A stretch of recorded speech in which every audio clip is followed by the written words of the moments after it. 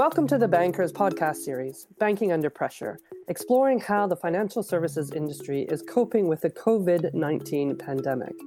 In this series, the Bankers editors are interviewing industry experts from around the world to gather insights and advice on specific challenges, best practices, and innovations that can help banks and their customers manage during these tough times. I'm Joy McKnight, Managing Editor of The Banker, and for this kickoff podcast, I'm joined by editor Brian Kaplan, who wrote a recent blog entitled Who Pays for Coronavirus? Brian, thanks so much for joining me. No problem at all. So obviously the countries around the world have gone into lockdown mode. Italy is now in its fourth week, and obviously there's going to be repercussions on the world GDP. Many have compared the economic impact of the pandemic to the global financial crisis in 2007 or 8. What is your opinion on that, Brian?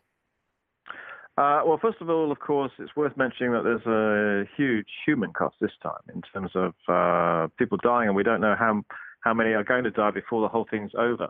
So in a way, that sort of puts some of the economic cost into relief. But frankly, you have to say that the short-term economic cost is going to be bigger, I think, than the financial crisis. If you think about the UK, I mean, we saw about a 5% contraction in GDP in the financial crisis. Then, of course, we had lots of years of slow growth and poor outcomes following that. But economists are looking at, much bigger falls of GDP, at least in the second quarter. And then if it goes on, it'll be annualized. So you're looking at GDP falls of, more than 10%. Some people are even saying higher than that.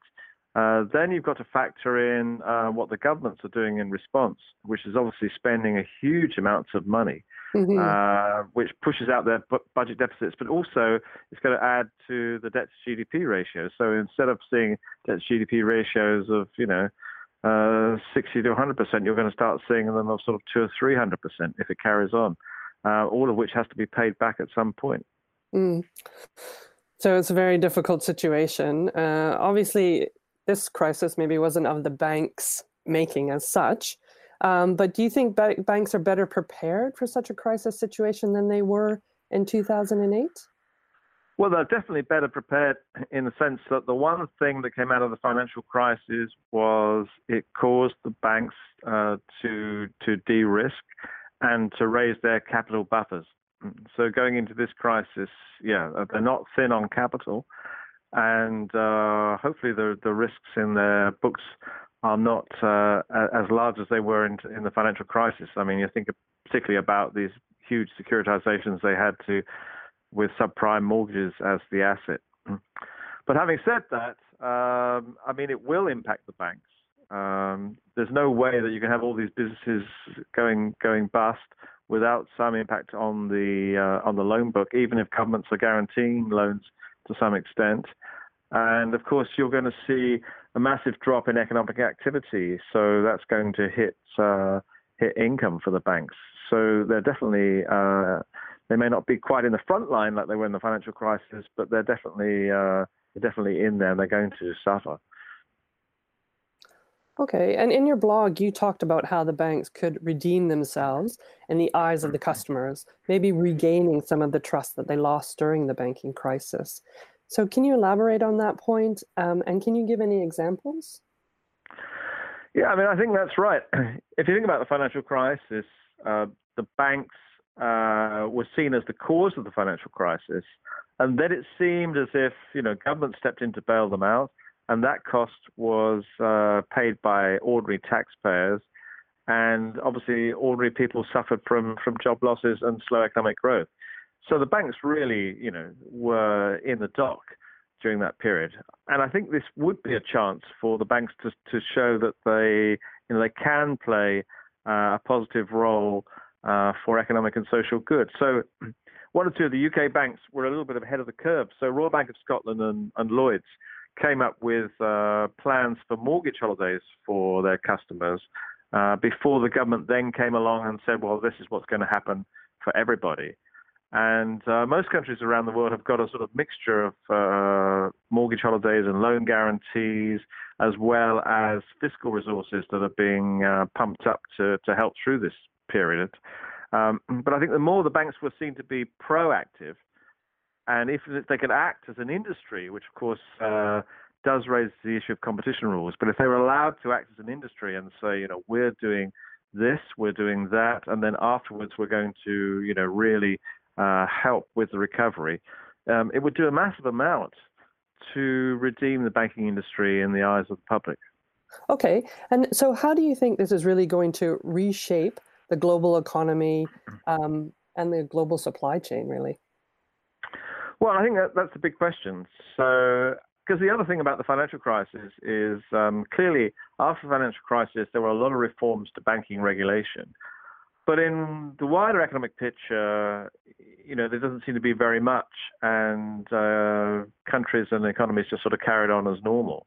Up to this crisis, we're well aware of so many different issues in terms of things like climate change, supply chains, sort of tax on international companies.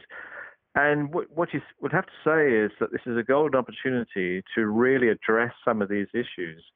And, reorganizing perhaps economics or business in a more circular economy way, a more environmental friendly way, and rethinking supply chains. How much do we really want to be having made in far off parts of the world and shipped, with all the costs that are involved in that, how much, maybe there should be a better split between goods that are made locally and goods that are exported around the world. And generally one feels, in the West we've had this rise in populism, which is obviously discontent in terms of the new kind of economies we have here, where they're heavily service-based, but there's a lack of well-paying jobs. Maybe this is a chance to address a whole range of issues and come up with a real reform package. I mean, that would be the hopeful outcome. Excellent. Well, thank you so much for your insights, Brian. On the next podcast in this series, I'll be interviewing Massimiliano Bellingeri, Group CEO of BFF Banking Group, headquartered in Milan, to get his advice on how to deal with the lockdown situation when all your staff are working from home. Thank you very much for listening.